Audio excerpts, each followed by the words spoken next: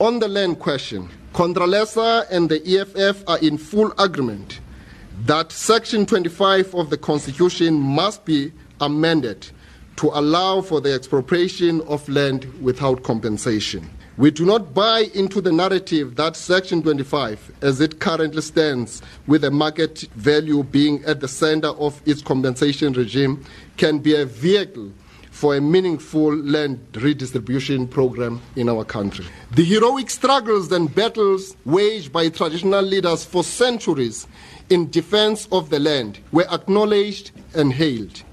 However, it is also true that at certain historic moments, some of the traditional leaders sold out to the racist colonizers and the subsequent apartheid regime. We all need to learn from our history and correct our past mistakes, forgive and move on towards economic freedom and prosperity for all. And that was CONTRALESA Secretary General Zolani Mkiva. And we now cross for a second or two for a live briefing of that EFF conference. The 7 non-negotiable cardinal pillars which founded EFF, that tenders must be eliminated through the building eternal government capacity to deliver its own services and functions. This has been our national campaign, and everywhere in the country our councillors have tabled similar motion in city and municipal councils. We have further worked with outsourced workers, demonstrated with them in demand for insourcing in places like eThekwini, Tshwane, and many other universities, to mention a few. We shall consolidate this process through a proposed legislation in Parliament that all outsourced workers must be insourced.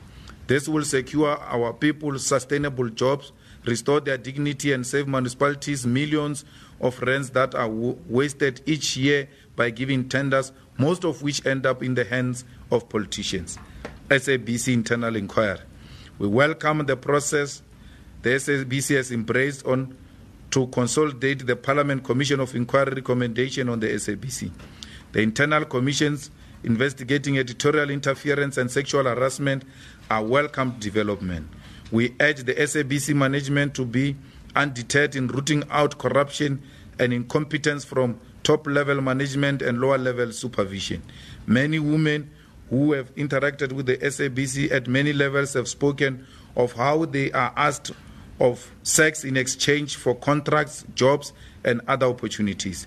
We call on all who have information to this effect to present it to the Commission and help restore the credibility of the public broadcaster. In addition, we call on the Commission to put pressure in place to protect the dignity of all who will report such information to them. As a victim of politically motivated ban at the SABC, the EFF will make its submission to the internal inquiry on editorial interference on the 17th July 2018. We call on all who have any other useful information regarding editorial interference by both big businesses and political personnel to bring it to our attention so we can include it as part of our submission. We are worried as the EFF that we have seen emergence of embedded journalism in South Africa, particularly after the election of Cyril Ramaphosa as both the ANC president and the president of the Republic. We have witnessed the high level of degeneration amongst highly respected journalists in South Africa. We call upon our media to always report objectively without any fear or biasness. We call upon the senior journalists to avoid descending into the arena, because that will create a crisis between ourselves and such journalists. We see this conduct as threatening to media freedom in our younger democracy. Thank you. Thank you, Mr. President. We will... Well, that was a live crossing to the EFF media briefing, and this is the second part of that media briefing.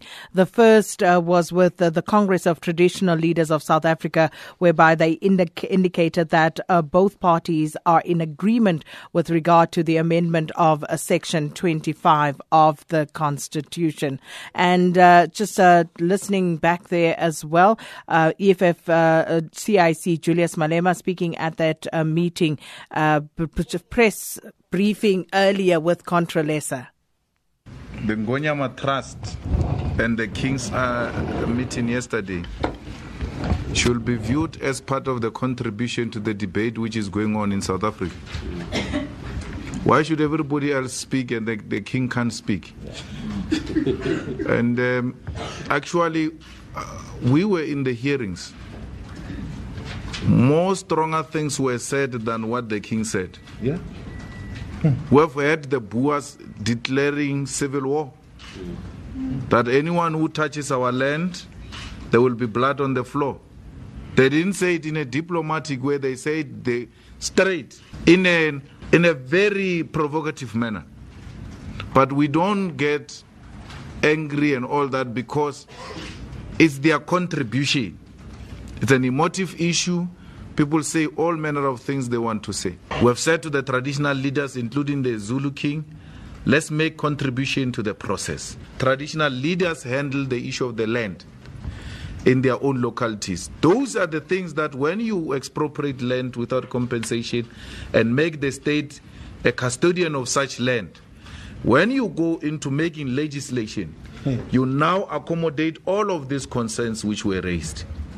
How do we deal with exclusion of women? How do we deal with nepotism? How do we protect food security? Because this thing of the land is very simple, comrades. You just go into a village and look at how many families are there sharing 5 to 10 hectares called their settlement.